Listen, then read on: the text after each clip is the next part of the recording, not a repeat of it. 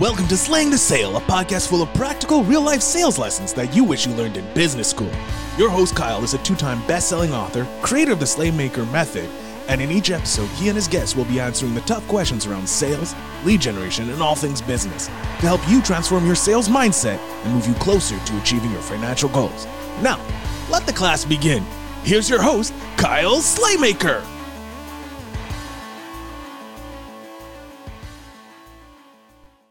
All right, everybody, welcome back to another episode, another edition of Slaying the Sale. I am your host, Kyle Slaymaker. We are rocking and rolling. We are crushing it.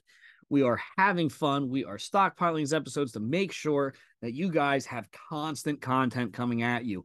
Every single week, you will have new content, whether it is YouTube, whether it is TikTok, I think TikTok we're doing daily now at this point.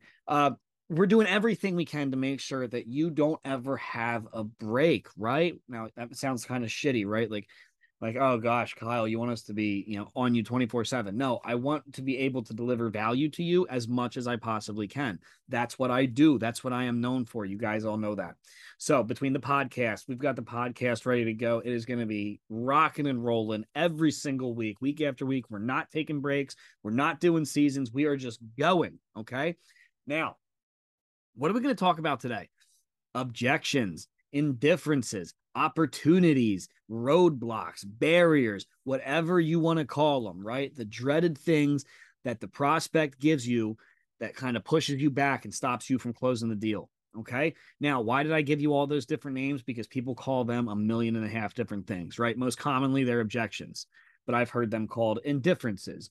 I'd call them opportunities because you can go back and learn and figure out where your mistake was. I've heard them called 1 million different things. Okay, but for now, we're going to call them objections. Now, simply put, what is an objection?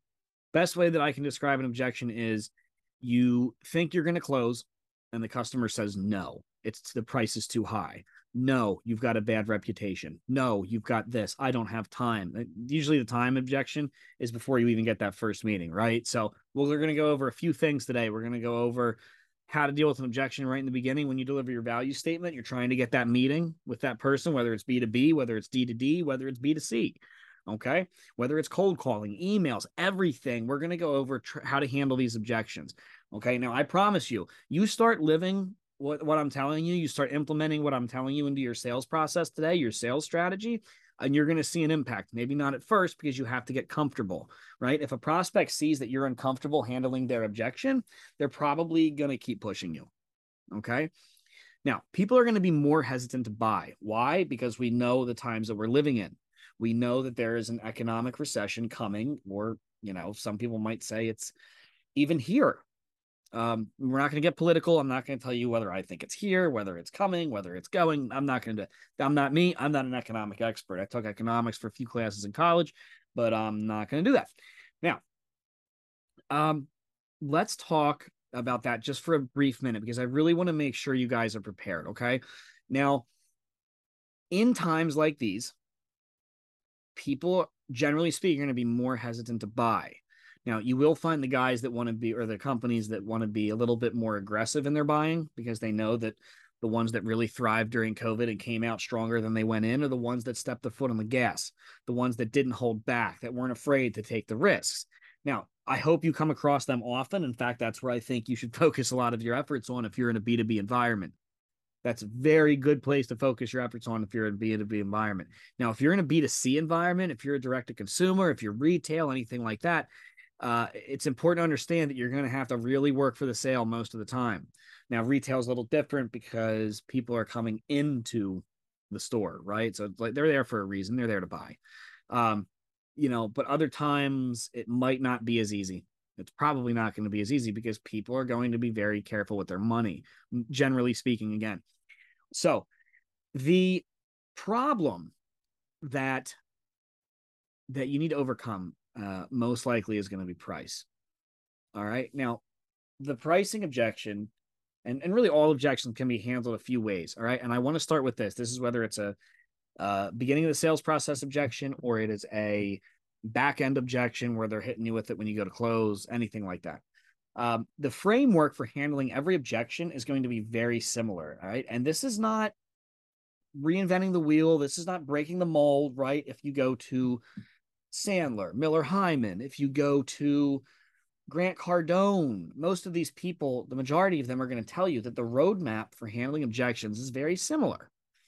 And I'm not going to reinvent the wheel for you here, but I'm going to try to put it in ways that you can understand in my way. Okay. This is how I view handling objections. One, I don't view an objection as a bad thing. Now, you're probably going to sit here and say, how the hell is that possible? Well, it's possible because really it just provides me an opportunity to figure out where I messed up. Okay. Because remember, if you do your job 90% of the time, those objections are going to be very few and far between. They're just going to be like instinctive objections, right? They're going to be objections because the customer, the prospect is conditioned to say no. And we're the same way. We are absolutely the same way. Okay. So you have to remember that. Every person you're talking to, whether it's B2B, B2C, whatever it is, you have to understand that we're all conditioned to be hesitant to make purchases, whether they're being aggressive in the market or not. Think of when you walk into a store. Okay. What's the first thing you say when somebody comes up to you and asks you, oh, is there anything I can help you with? Nope, just looking. You could have $1 million in your pocket and you know exactly where every penny of that million is going to go in that store. You know exactly what you want. And you're still going to say, just looking, because that's what we're conditioned to do. That's what we are conditioned to do every time how many times does that happen to you? You walk into a store, I'm just looking. Oh, let me know if you need anything. I'm just looking. But listen,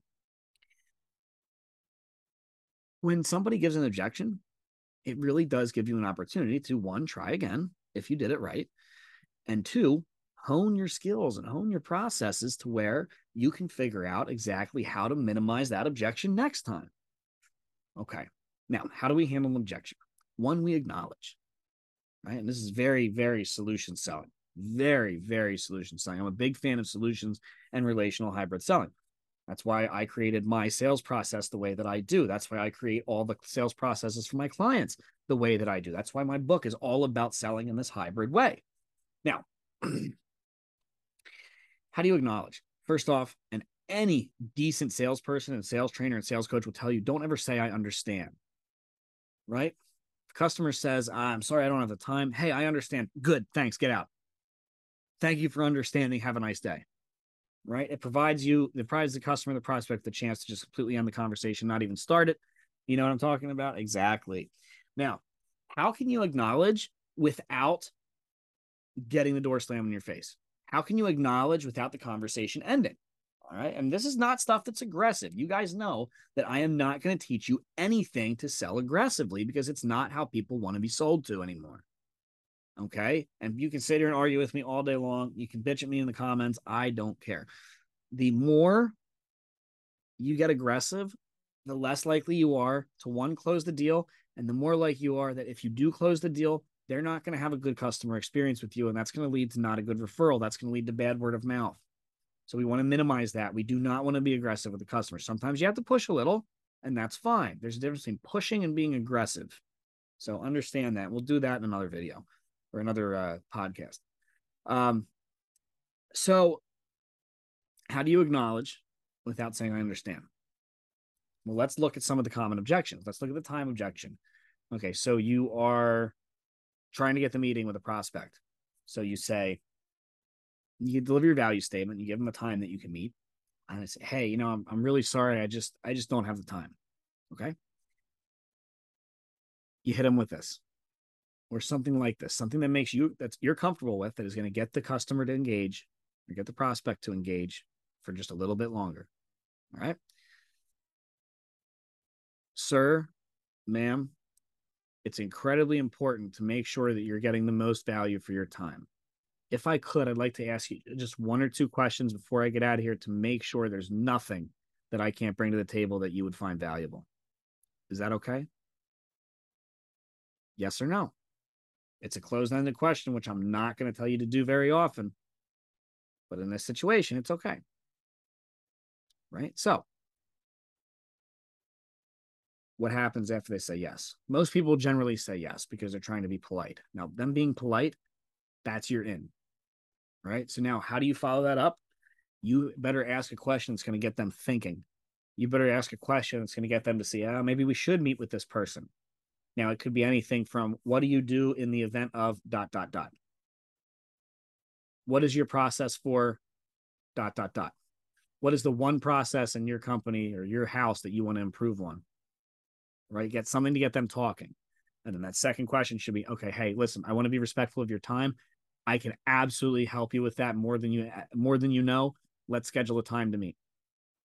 Okay, it's that simple. It's not unethical. It's not aggressive. You're asking permission to get the question, to ask another question.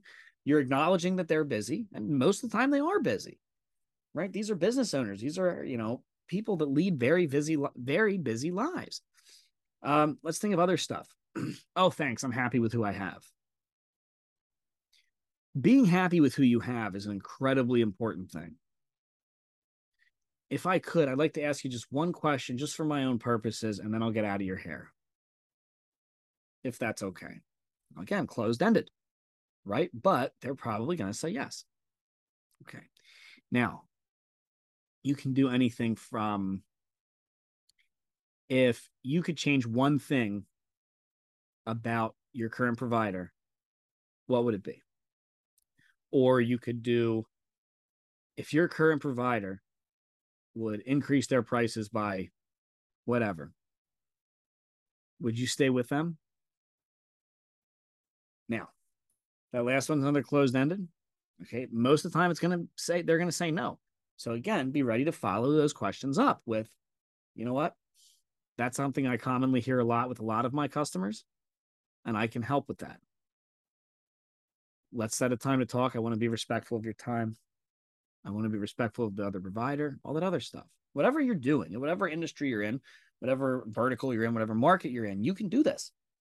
So that's how we're going to handle these objections, right? These are these opening statement objections. Those when you're trying to get your foot in the door, trying to get the meeting. Now, that framework is going to be exactly the same for every single objection. Now, you're going to get to the end of the meeting and you're going to get pricing objections. You're going to get, it's not the right time objections. You're going to get these objections, this objection, that objection. Okay. But it's all going to be handled the exact same way. Okay. If it's price, this is so-and-so, making sure you are getting the most value for your dollar is incredibly important in these times. If I could, I'd like to ask you a few questions just to make sure there's something I didn't miss, and then I can get out of your hair. Is that okay? After that, they've already given you that amount of time. They're probably going to say yes. Okay. And then you're going to go back. Okay. You're going to go back to your positioning. You're going to figure out where you didn't build the value. Okay. Because pricing objections are usually done because you didn't build the value the right way. Now, I'm not saying you did it on purpose. I'm not saying you did anything wrong, but there's something that the customer may be looking for that you didn't see. And it's fine, because handling the objection this way is going to allow you to go back and try to figure out what that is. Okay. Is it really a price objection? Or are they just wanting to get the absolute most? Because maybe for a price objection, usually all you have to do is quantify it. And quantifying it is easy. It's very, very easy, especially when you start tying in the emotional cost and the emotional value, the emotional benefit that you're going to get because you did your sales process like I have taught you, because you did your discovery, your dynamic demand creation phase like I taught you, and you got that customer to realize there's much more of a benefit than just the cost of this and the extrinsic value to your product or service, because you're going to help them handle those intrinsic, those beneath the surface emotional needs. That is where it's going to be very easy to overcome these price objections. Okay, so just be ready to quantify, show everything. And I will probably do an episode on quantifying here if I did not air it already. But who knows? Who knows? I don't know when I'm going to air this episode. In fact, I'm probably going to edit this out. So what else can we do? How else do we overcome? What other objections? Well, I heard your company's pretty bad with insert task here. And you can say, again, acknowledge without saying I understand, right? Acknowledge, say, working with a company that you know is going to have your back when you need it is incredibly important. If I could, I'd like to address that real quickly to make sure those concerns are handled.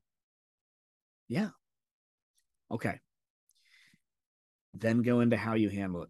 This is a great spot to be like, I can give you referrals right now. I can pick up the phone and call right now of somebody that can vouch for our customer service, vouch for our installation team, vouch for this, vouch for that. This reminds me of one of my favorite scenes in The Office because it is one of the best objection scenes in all of television history, and it's in The Office.